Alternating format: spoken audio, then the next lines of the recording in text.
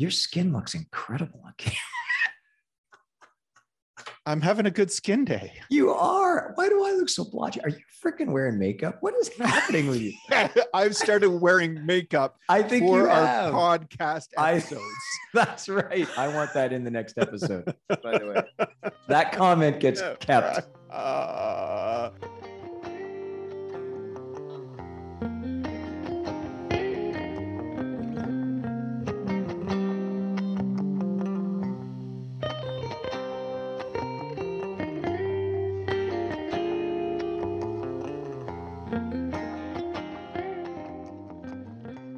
Hey, everybody, it's Lance Dawson, and welcome to another episode of Backstage Lowdown with my co-host, Andrew Stewart.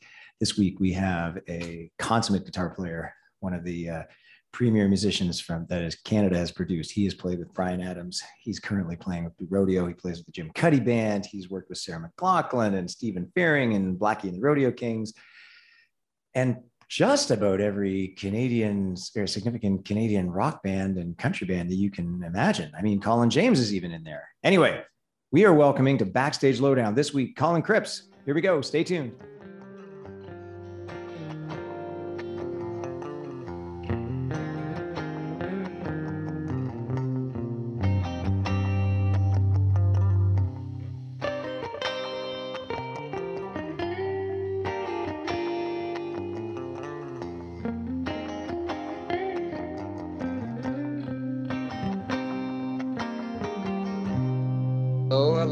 Hey, Colin, how you doing? I'm good.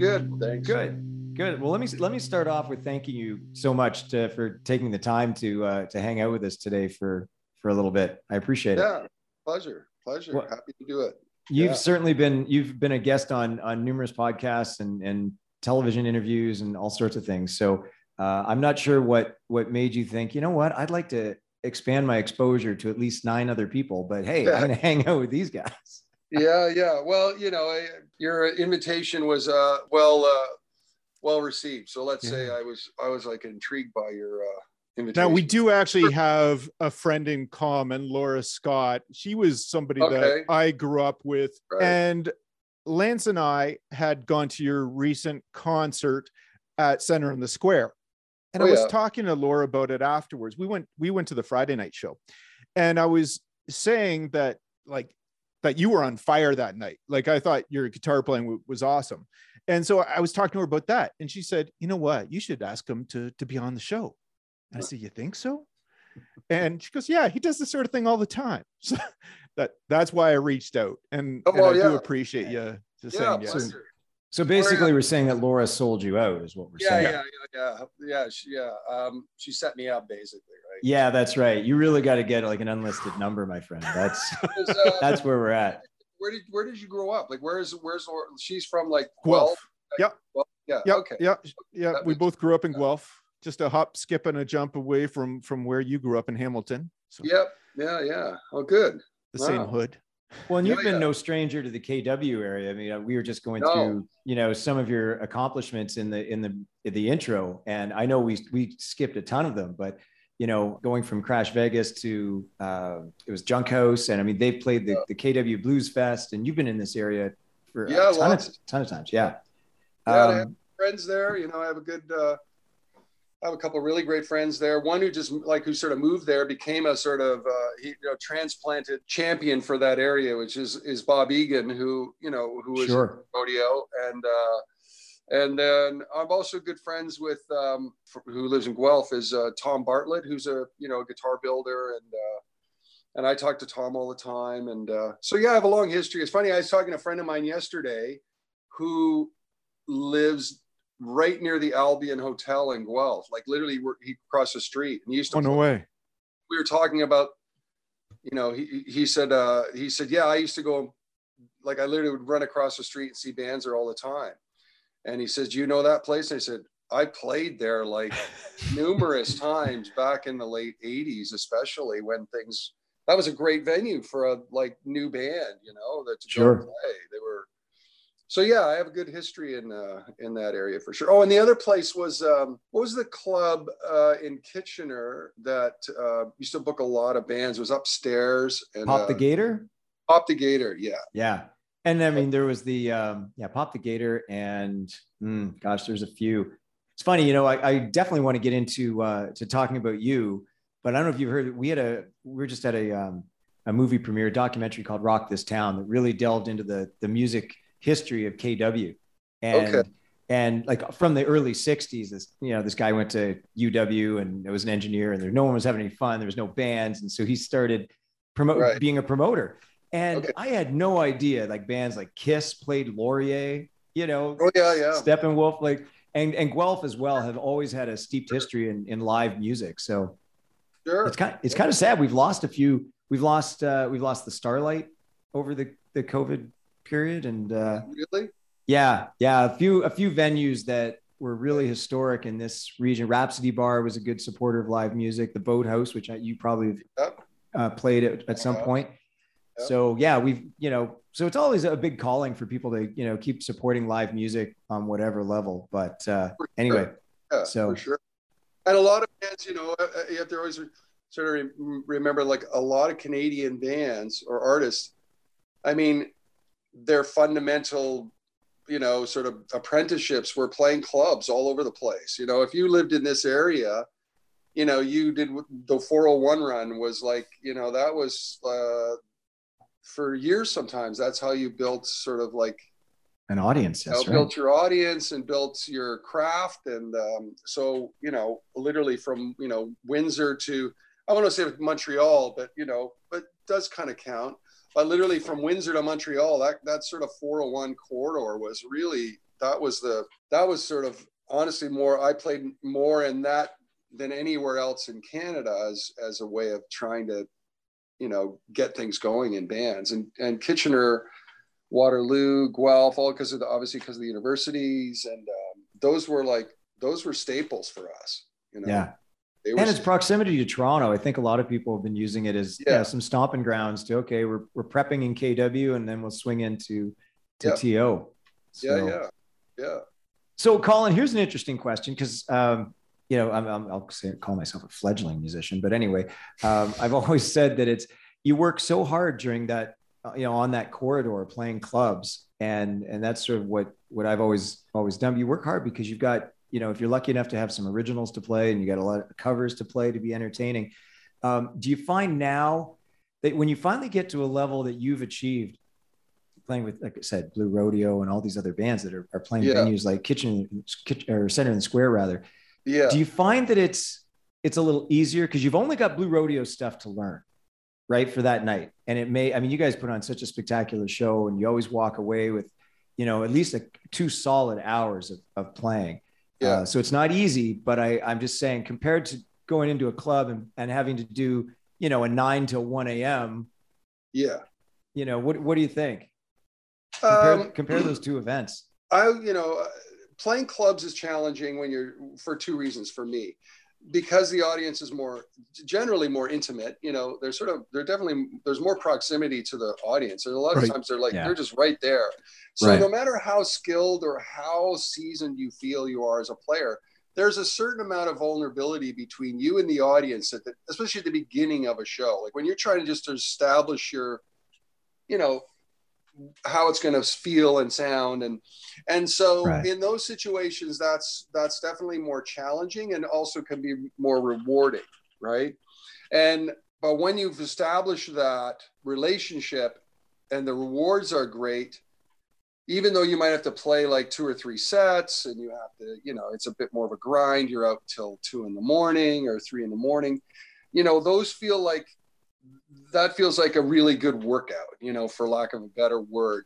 It feels like it justifies all of the prep or maybe the homework you did and you just simply wanting to get better at your craft, better at your work. That is a really great playing, that's a really great playground for that.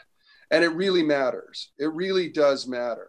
So when you've got that under your belt and then all of a sudden, now you're playing theaters and it's a 2-hour show and the audience, you're playing to the converted, so to speak.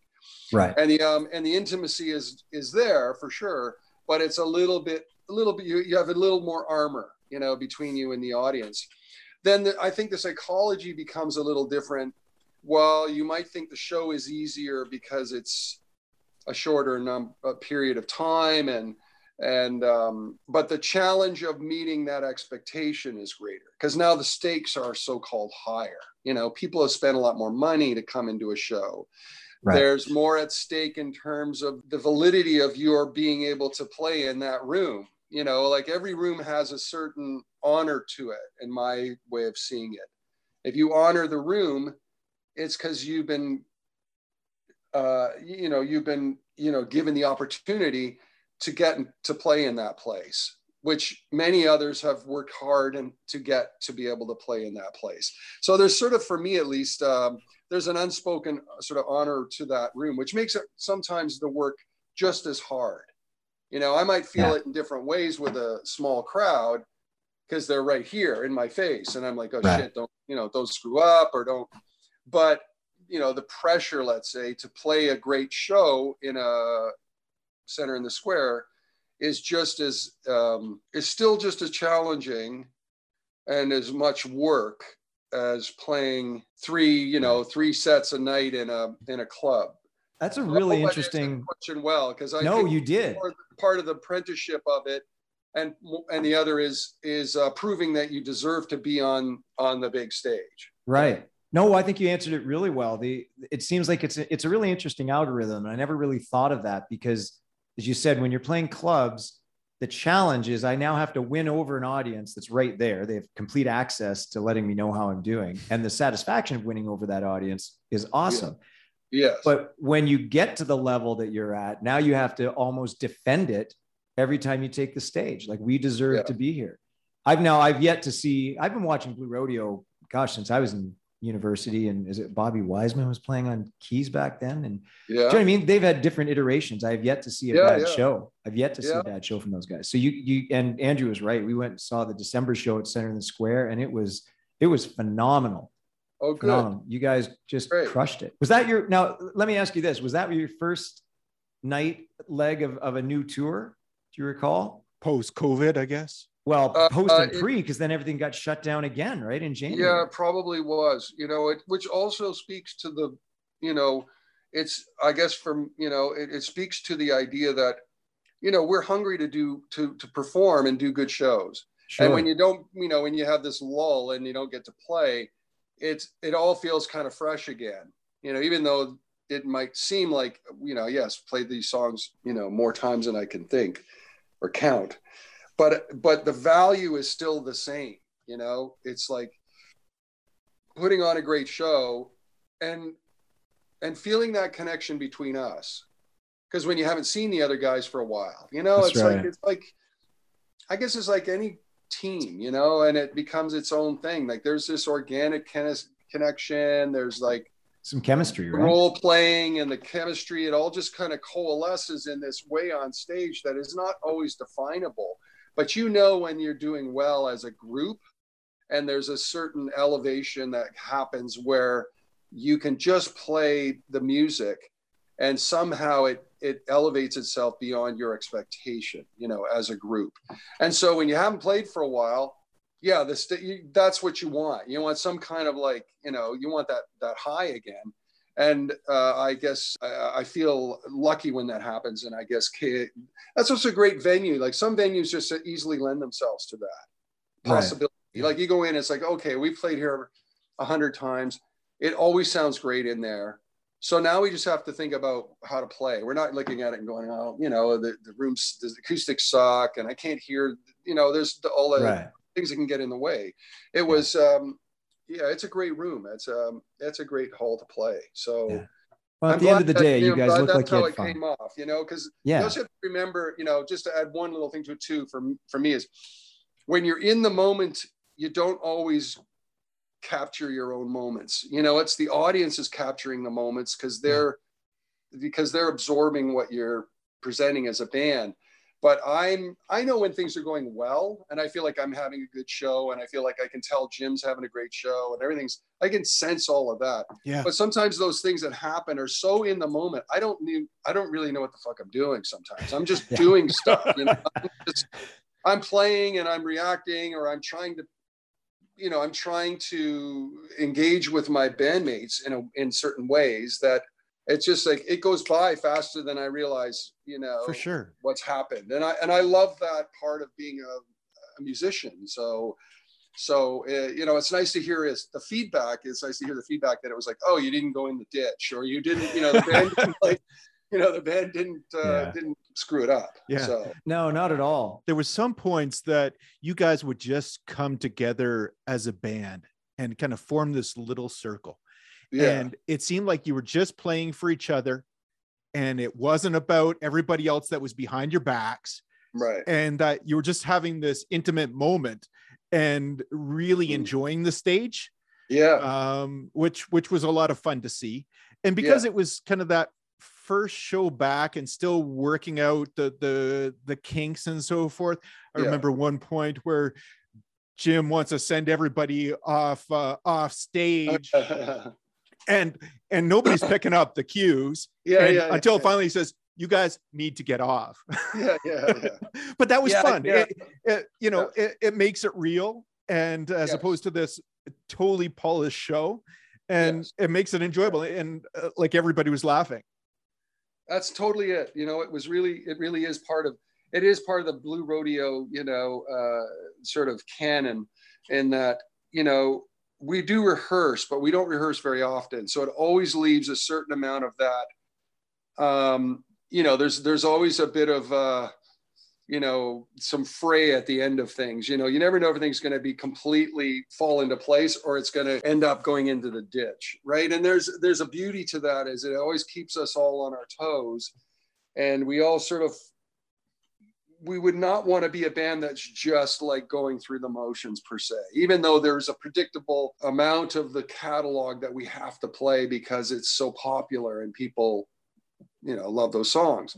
But there's always a certain element to what we throw, what, you know, gets put in. That's like, I don't know, okay, today this might work, tomorrow it might not work as, you know, planned, and so there's sort of a, you know, there's a part that's built in to those songs. And that's an example of it, where we do this little breakdown thing.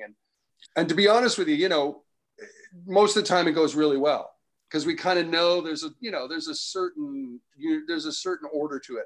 But sometimes it goes off the rails because you know, Greg comes in on, you know, his verse comes in on a different point, and everybody's like, well, he's not on the 1 now. He's on the 3, and now everybody has to turn around. We have to turn it around, or we have to. So that's the beauty of that.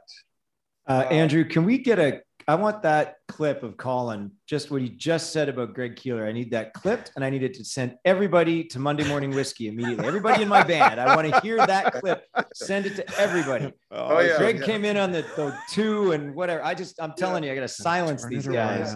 But no, you know what, Colin, that's fantastic, because in athletics, they talk about, like, there's a difference between automaticity. Like, you want things to be like you said, it's automatic, but then it's not genuine. You got to hit that flow state where you're just so in the moment.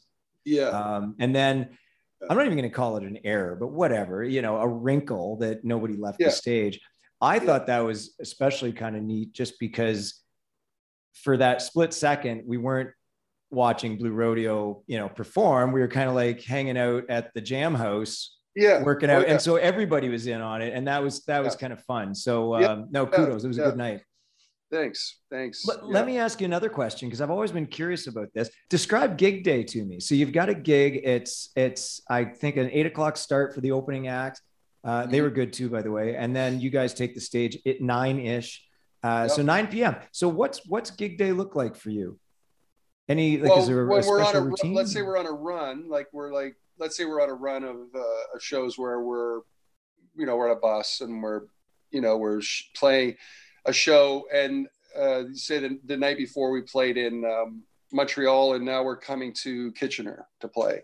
Right. So we would typically come overnight from Montreal on the bus, and we all have our bunks, and we sleep on the bus, and then we wake up in Kitchener, and the crew obviously has early load-ins because of all the production. So generally we're on site by 10 in the morning of that day, and we as band individuals tend to all sort of disperse because we spend enough time together And everybody's got their own routines. You know, some people are up early, like no matter what. I'm an early kind of riser per se.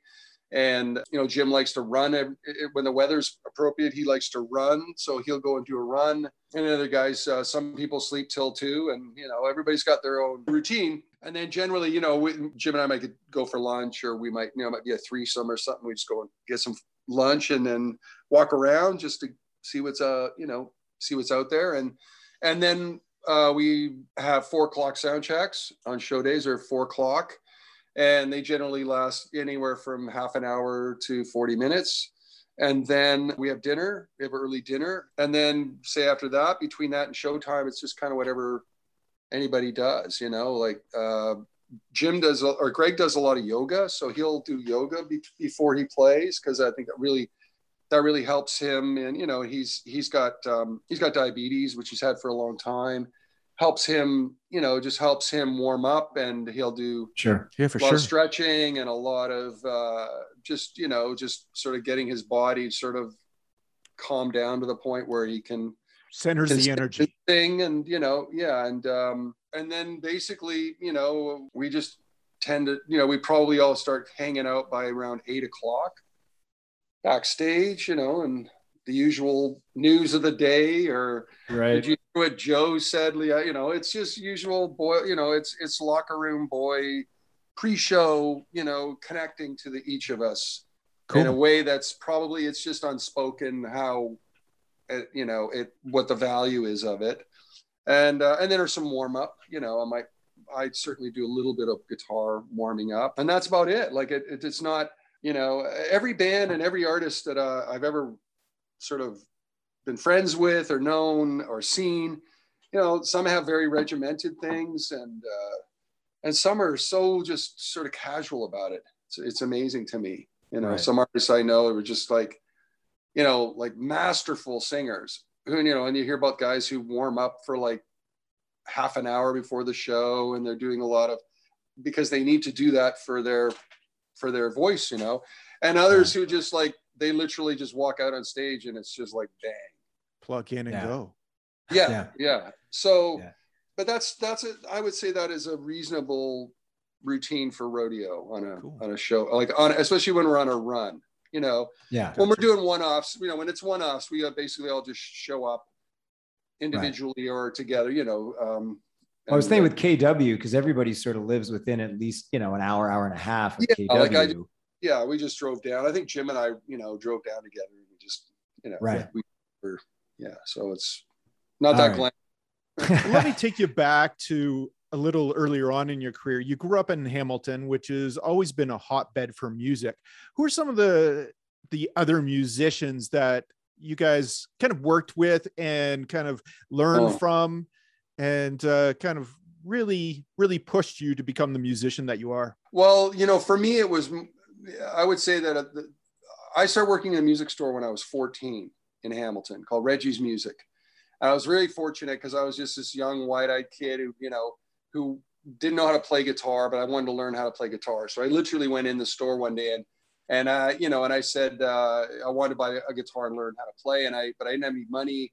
And so he gave me a part-time job as a way to, and I was just infatuated with guitars and music and the whole thing. So I started working there when I was 14, and I worked there off and on until I was 23, even when I was going to university. And so in that time, I would say that I really developed, and I had bands, like I started bands when I was 16, but in that time I was really meeting like a whole cross section of musicians who would come in to buy strings, picks, guitars, right, whatever it was. And so it really crossed a gamut of like guitar players some were jazz influenced players, some were country guys, some guys were rock guys, some guys were, especially by, late 70s to early 80s, I used all the musical influences of the day. And I was certainly no less influenced by what was out there. And some of those guys would come in. And so I learned a lot from guys just coming in the store, initially. So specific guys, I would say, there was a few guys who were, one guy I took lessons from for a while. I took classical lessons for a short time, probably about 6 months.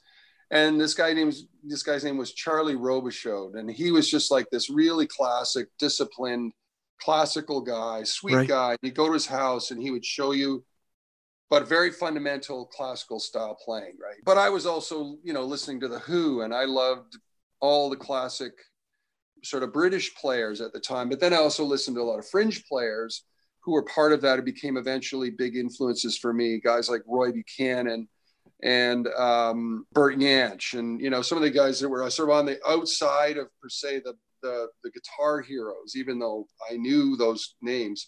But I was always looking for guys who were a little bit more under the radar, so to speak, but they were just phenomenal players. So those tended to be more my influence. Guys from Hamilton specifically, I wouldn't know that there was one particular guitar player that did that to me. It was really a bunch of for example, the one guy I met when I was 18, and we've been friends ever since. We've done a lifetime's worth of stuff together, was this guy Tom Wilson. And Tom Wilson, who's that guy?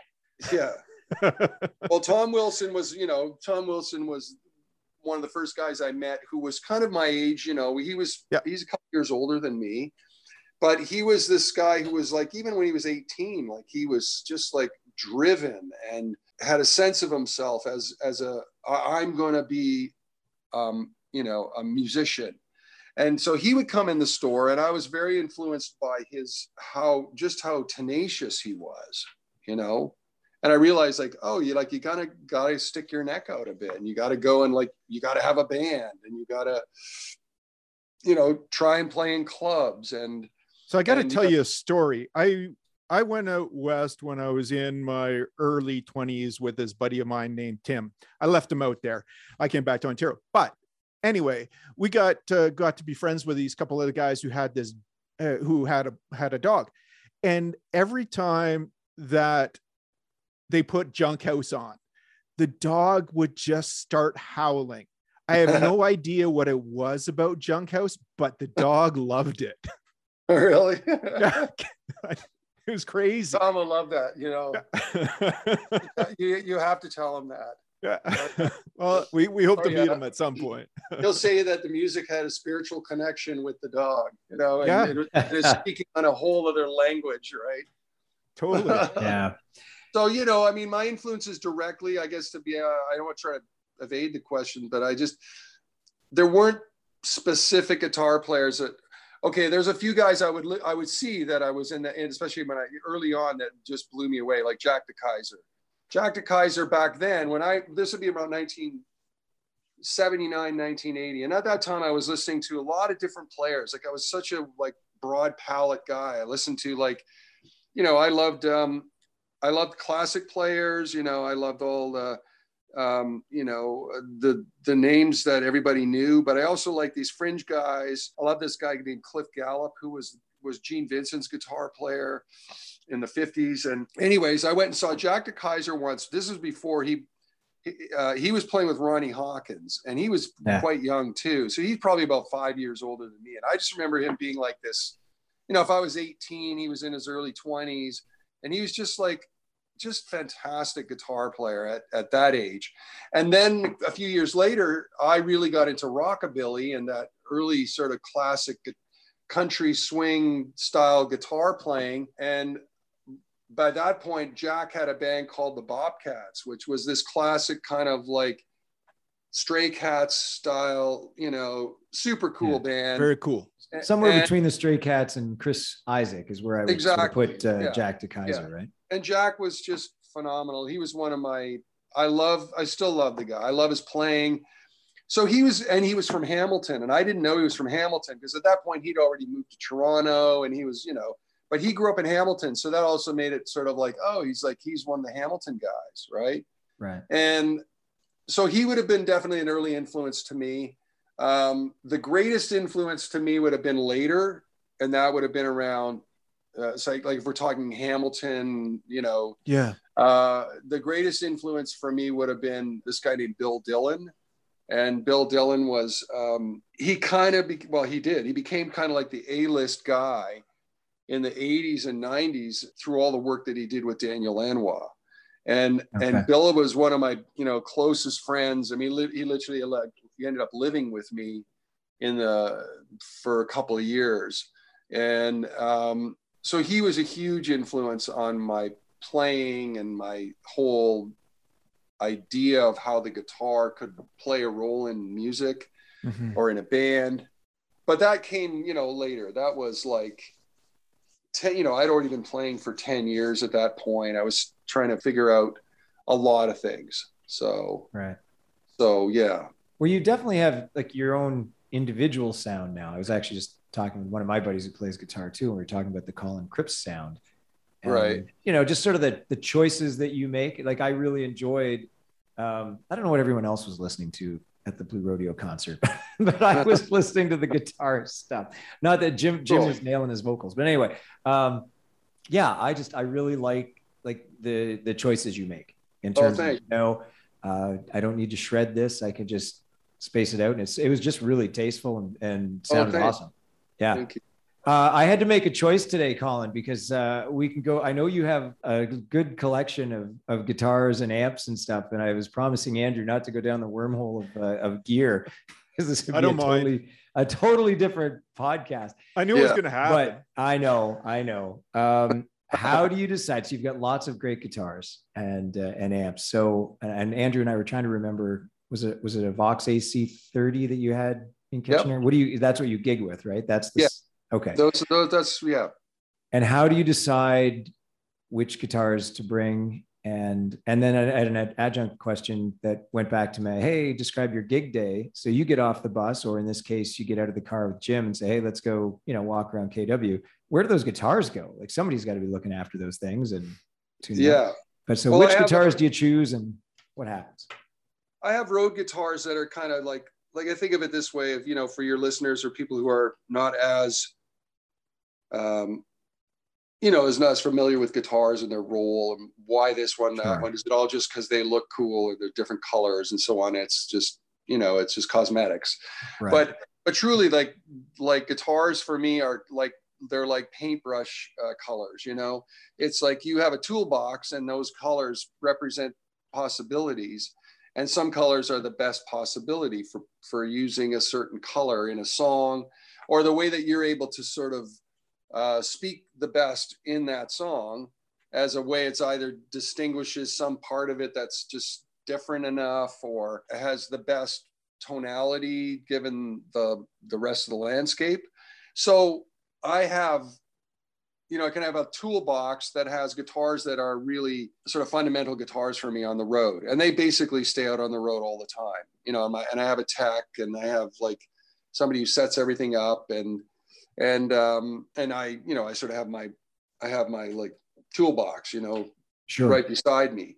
And so the choices on the guitars are based around, you know, just around the sort of idea that I can paint a certain picture with one guitar, maybe a little better than the other guitar, and then vice versa, you know. So if you go through those guitars, I don't have, like, it seems like I have a lot of guitars that are like, you know, why do you have all these guitars? But I mean, I have an acoustic, I got an acoustic, and I have a Rickenbacker 12 string, which is nothing sounds like a Ricky 12 string. So for songs that in the old catalog, you know, like rodeo songs, you know, there's a couple of old songs that like Till I Am Myself Again, for example, that, you know, that lead guitar is a Ricky 12. It's actually it's that guitar, and I loaned it to Greg, you know, to do that song.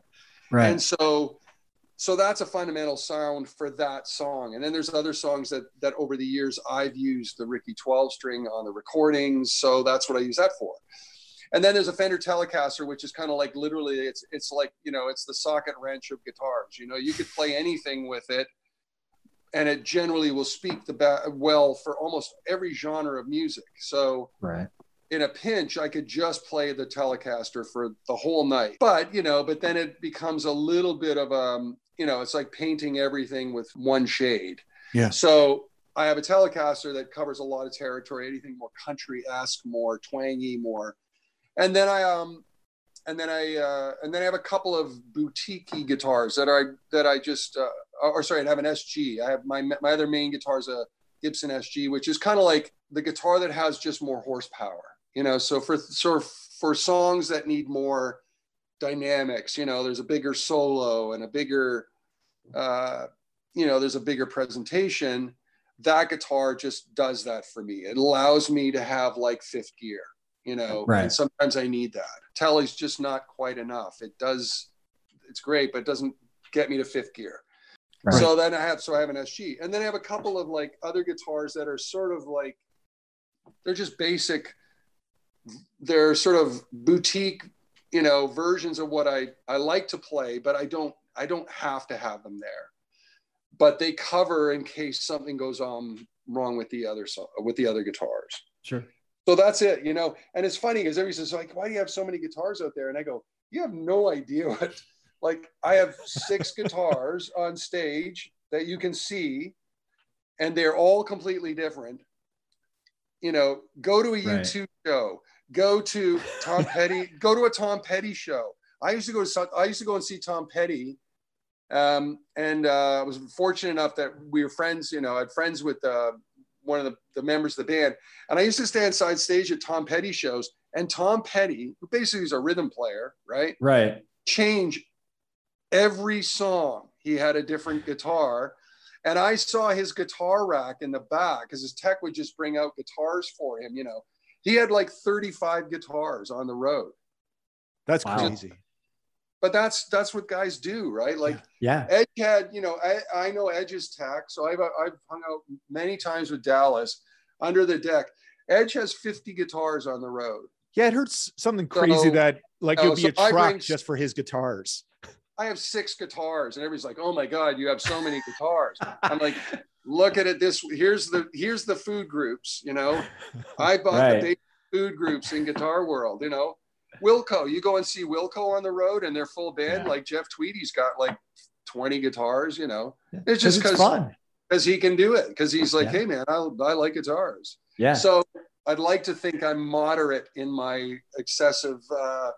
You know, presentation. If we rewind the tape just to clarify, I didn't say why do you have so many guitars? Because I love that stuff and totally get it. I mean, I was just trying to explain sometimes, you know, even to my wife and say, well, she says, well, why, you know, you got an acoustic, you got an electric, what's with all the other ones, right? Like, well, the paintbrush analogy might come black in handy. And white, you know, you need colors than black and white. And for a while there, I was bringing home like, you know, hey, I got this great guitar pick, but it came with this guitar. So, you know, I think she might be on to me. So I don't know, Colin, I think we've got a mutual friend in Mark Stutman and the boys at Folkway. And, you know, I think that Kim, my wife, is just praying that he moves that store out of town. At some point. Well, you know, I get it honestly. I've been doing, you know, it started when I started working in the music store. I just, for some reason, from day one, I was just interested in old guitars. Back then, they were used guitars, and they have been extremely good to me, you know, in every way. Like I bought and sold stuff to pay my bills when I had no money.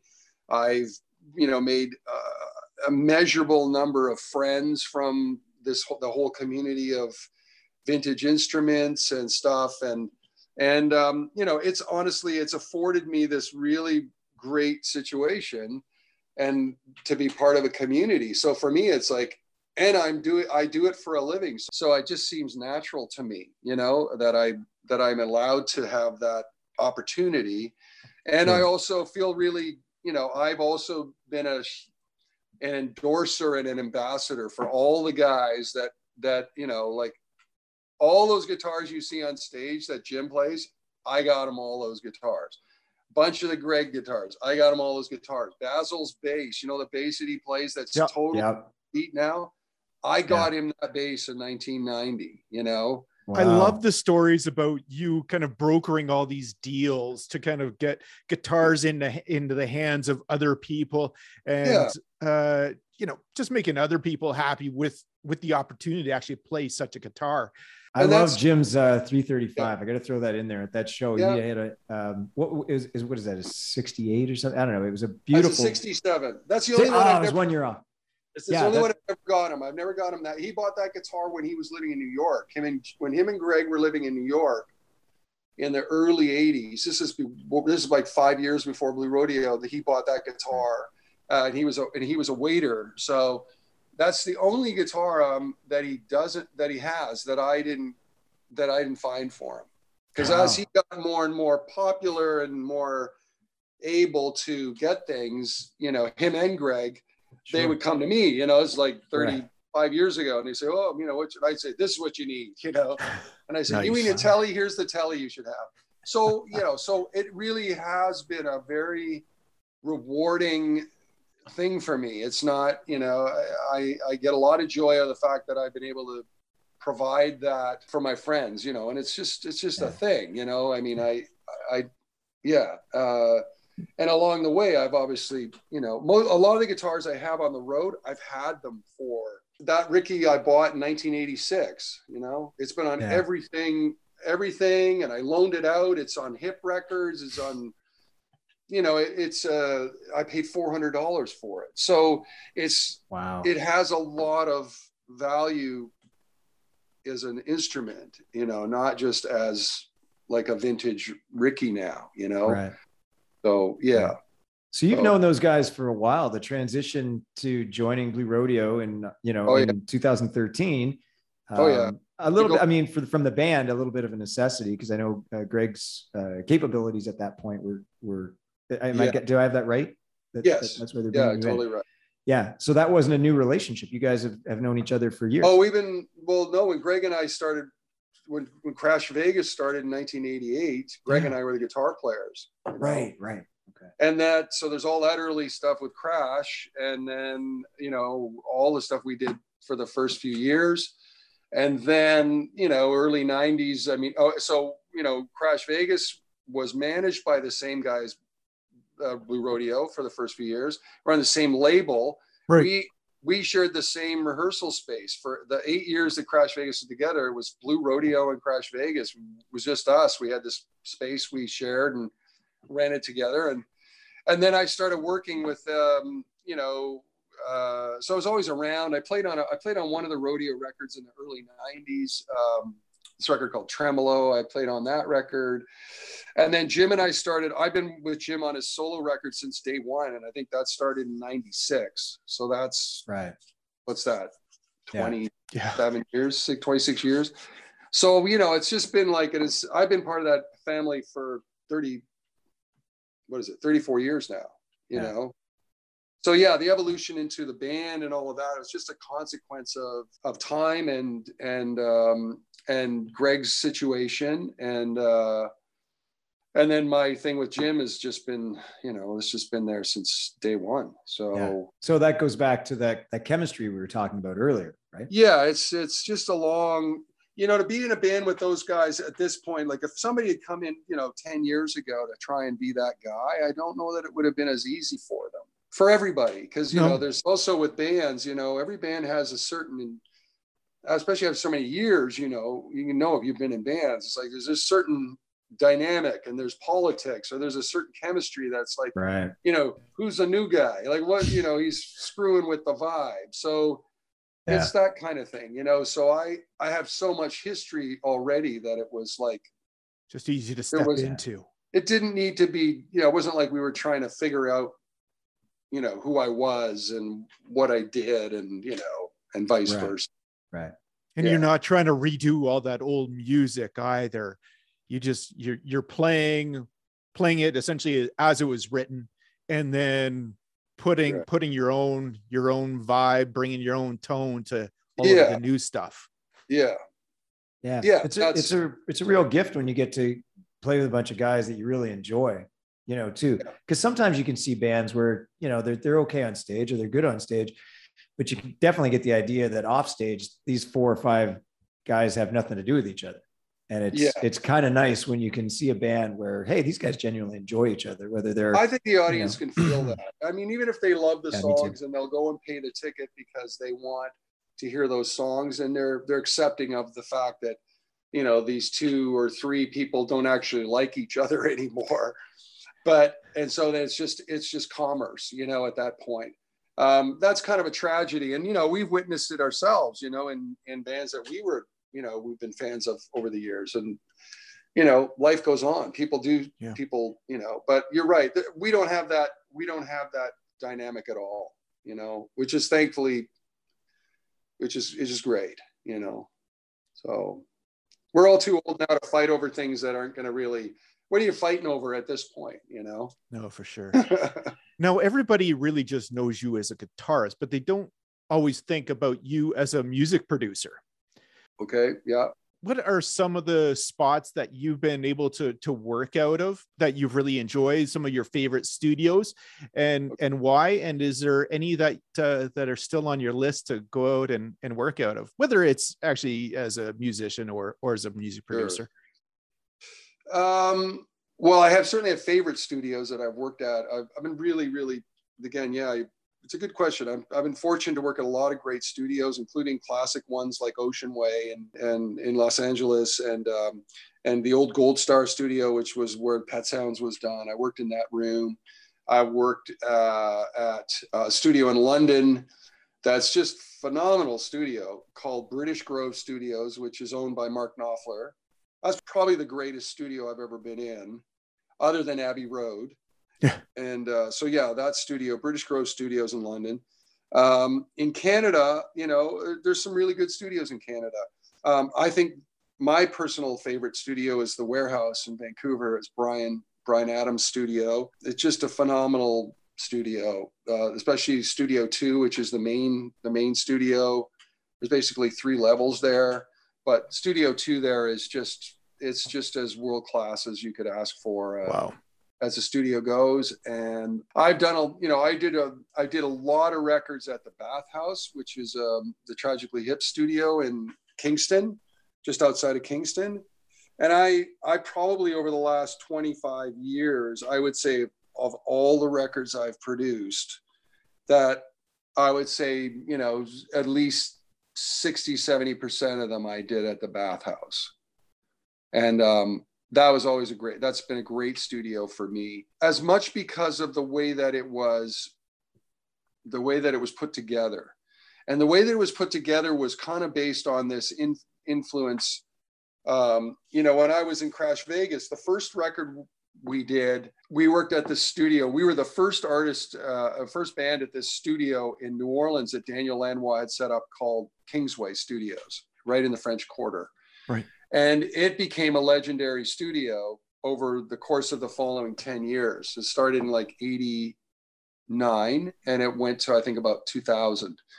But we were the first band in there and the paint was still wet, you know, and it was this grand old mansion that he had converted basically to the idea of an open concept studio, which was Dan's whole thing. And so everybody that was influenced by that concept, which he had started in the mid 80s with all the work he'd done with like Brian Eno and then U2 and Peter Gabriel and on and on and on and on. That became sort of like the formula for way studios would then become possible. Instead of them being these sort of segregated, you know, here's the control room and here's the recording floor and that. So that influence was definitely from Dan and anybody that went to work at Kingsway, because after us, there was like the Hip went there, Blue Rodeo went there, you know, bands from all over the world ended up making records at Kingsway.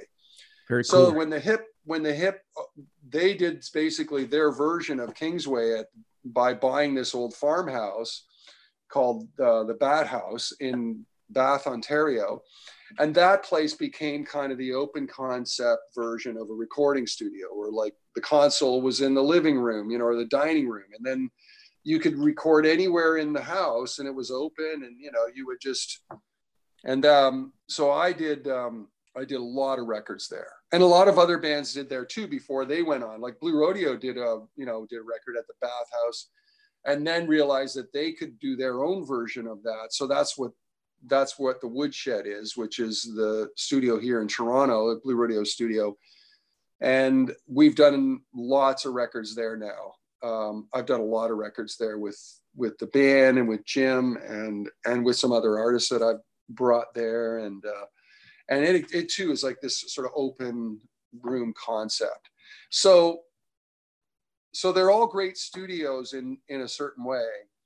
but then, you know, if there's legendary studios that I just walk in and I go, oh my God, like everything just sounds amazing. Everything's possible in this place. You know, those ones that I mentioned would certainly be amongst them. Yeah. So. Oh, that's very cool. Yeah. And Abbey Road, I never worked in Abbey Road, but we were fortunate enough about 6 years ago to get a private tour in Abbey Road. And I've studied that studio since, you know, I was in my 20s. So I knew all the little things to look at. And I was sort of pointing them out to the guys, things that people wouldn't necessarily have paid any attention to because they're just like, you know, but I was saying, look at those floors. Those are parquet floors that have been there since 1933, you know. And if you look at pictures of the Beatles in Studio 2, like nothing in this room has ever been touched since like 1955. So stuff like that, you know, like that was like.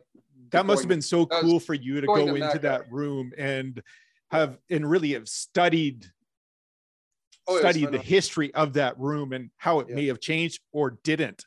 Yeah.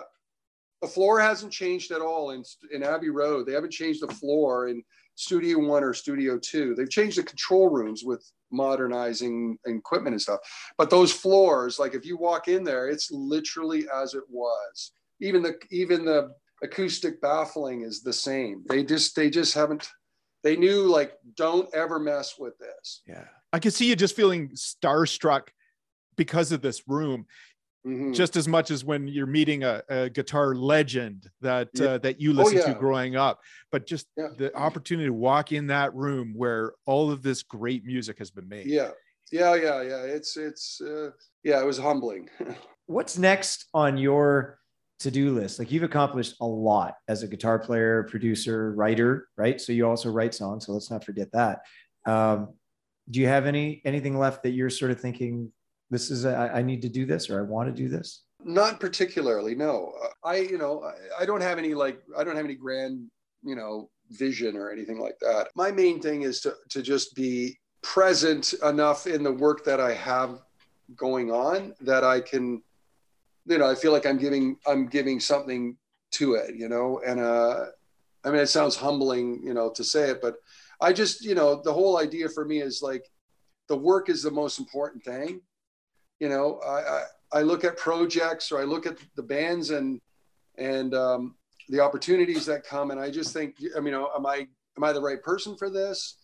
And you know, I still love playing, so I'm still always challenged by that. That instrument to me is like a lifelong education. So I feel like that's that's where my head's at these days, you know, to you know, have a hit record or anything like that. Nobody could ever have predicted their work's out, you know, sort of journey or destiny anyway. So I just feel like my sort of mantra is the same. It's like, I just want to do the work well when I'm doing it, and I'm committed to it. And the same goes for playing live. You know, like if I'm in a band and I'm playing live, I take it like I want it, you know, I want it to be great. So I work at that sort of from that side of the fence. And I don't have any aspirations to be like, oh, I really want to make a record with so-and-so, or I'm, you know, I just, you know, as you can imagine, and being, you know, being a musician, you know, like the journey is always like this anyway. You just don't, you know, you can aspire to certain things, and then it just, all of a sudden you're going down a different path that you didn't expect, but that path actually leads to a whole other circumstance of things that are just as rewarding, or if you know,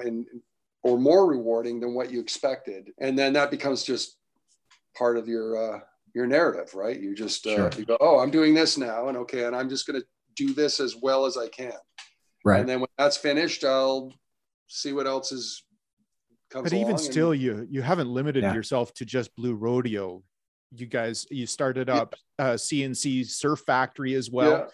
And whereas other musicians, they have that opportunity to be in a band of that level. Well, then they just work at that. But you're not limiting yourself to that. You're trying new things and kind of exploring, you know, new growth opportunities, I suppose. Or just enjoying music that you love as well. Yeah. And I think you try to extract things from your past, maybe. And because I've been around long enough that I always felt like my influences were not so narrowly defined. I'm a bit of a sort of broad palette.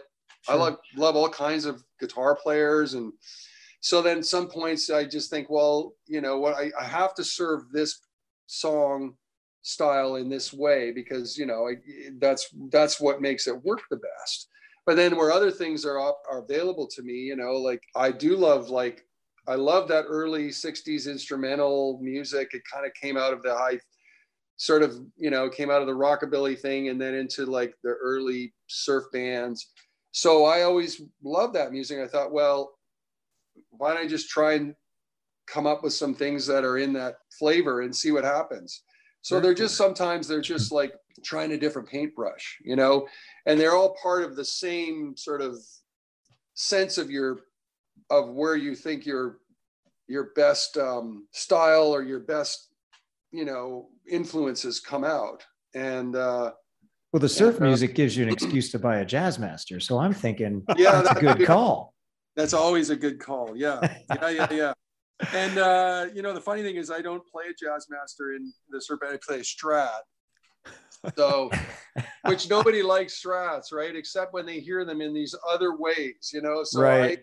I always loved Strats, but I always said, no. It's like, think of it like Hank Marvin playing a Strat, or, you know, this guy playing a Strat, like Dick Dale. Don't think of it as the, you know, as necessarily in this way of seeing a Strat. Right. So you're right. It absolutely opens up a whole other door to play, you know, Jazzmasters and Jaguars. And so, yeah, it's all part of the same thing. I feel like I'm a student of all this all the time. I'm just trying to find my own little, you know, voice and put things out, you know, into the atmosphere that hopefully connect with people and, you know. Yeah, cool. Well, you know, in that way, I can't think of a better fit for you than Blue Rodeo, because I know, what do I know, but I've always sort of corrected. So I think Blue Rodeo was sort of one of the first bands to slide into something called alt country, because I wouldn't put them and say they're not a country band. They're certainly a lot more than 145, et cetera, whatever. But they're definitely a storytelling band. So when you say, look, I like to dance around the edges of all sorts of genres, I feel like, wow, what a perfect fit for Blue Rodeo, because they can be straight ahead country, sliding all the way over to almost like a jazzy type of thing. Yeah, it's exactly that opportunity has definitely been there for that reason. Yeah, you're totally right. So that's a good fit. And everybody accepts that there's always an opportunity to try something that gives you like a much broader palette as songwriters. They get to have a lot broader palette to be able to draw from, and they didn't get pigeonholed early on in the way that some bands do. So they're able to sort of create this broad palette potential. And then over 35 years, that's just what they've been doing. So as writers, and then we come in and it's like, I'm playing this song like Johnny Marr, not Johnny Cash, you know, and it works. Yeah. Because all kinds of potential in the way that so that's literally how I come to the landscape sometimes. Colin, if you're ever in Toronto and you're feeling lonely and you just want to talk about guitars and amps, call me, man. I'm up for it. You're in Toronto? I'm in Waterloo. Oh, okay. I'm always up for talking about guitars and amps, and you know. Likewise, if you want to know anything or you want to see anything, or you're what's your favorite, like, what's your dream guitar? Like, what's your, like, island dream guitar, if you could pick one? Yeah, that's a really good question. I mean, I already feel like I have a 58 Tweed Deluxe and a 65 Blackface. And honestly, I can sit in front of those amps and strum a G chord all afternoon. I mean, my wife thinks I've got a disease. So what is wrong with you? Nothing wrong with me.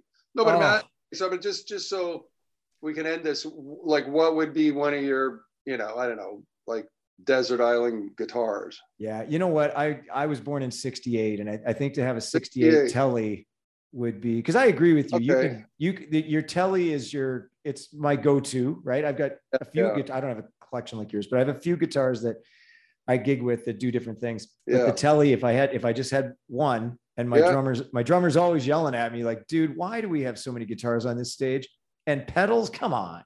So yeah, the Telly would be, and a 68 Telly, I'd have to sell a car for, but you know. Well, if you ever find yourself wanting to get one, I'm your guy. I know the people. I know people, broker the deal. Actually, the Telly I have on the road, that's the 68 Telly. Is it? Oh, no way. The one you would have seen me playing the blonde Rosewood board. That's a 68. And then, nice. So all right. Well, let me ask you this then, because I'm pretty sure. So if I get a 68 Telly, does it come with a couch in your living room? Because I might be living there for a small amount of time. There's some strings attached to this, my friend. Well, we'll maybe we'll have to kid glove your wife a little bit. Tell her like, this is a lifetime investment. They're good investments. Right. Happens, you can sell it and make more money. And there's a way we can make it so it'd be okay for you. Okay, best of luck with that, Lance. Oh man, that's funny. I want to thank you for hanging out with us today. I know we've taken up a bunch of your time, and Andrew and I certainly so appreciate it. We end every episode with something we call the lightning round, which means we're going to ask you 10 questions and we're going to give you the answer. It's either A or it's B. You just have to choose one. It's a highly unscientific way of people getting to know Colin Cripps. But I wanted to get my thank you in first, because I can't tell you how much we appreciate it. And we're looking forward to getting to see you play real soon. All right, let's hit it with our rapid fire round. Bullish or bearish? Ooh, bullish. Amps, 65 blackface or 50s tweed? 65 blackface. Telecaster? Nice choice. Okay. Telecaster or Gibson 335? Tele. Larger concert venues such as the Center in the Square or a stadium gig? Center in the Square. Beach or a trail? Trail. Small town or big city? Big city. How do you like to get your news? Print or online? Print. Grunge or ska? I'm going with ska. Cabernet Sauvignon or Merlot? Oh, there's no C, right? There's no Burgundy. I knew we couldn't get through 10 questions. Everybody always wants an alternative. Okay, We're so close. All right, Cab Sauv. And we're going to finish it off with B.B. King or Eddie Van Halen. Oh my, that's a tough one. Eddie Van Halen. And that has been another episode of Backstage Lowdown. Nice job, Colin. Thank you so much for helping us out today and sitting in on our show. If Laura's listening, thanks for telling me to reach out to Colin. Most appreciated. That was fantastic. Thanks so much again. Oh, pleasure. Thanks, guys. We appreciate it, Colin.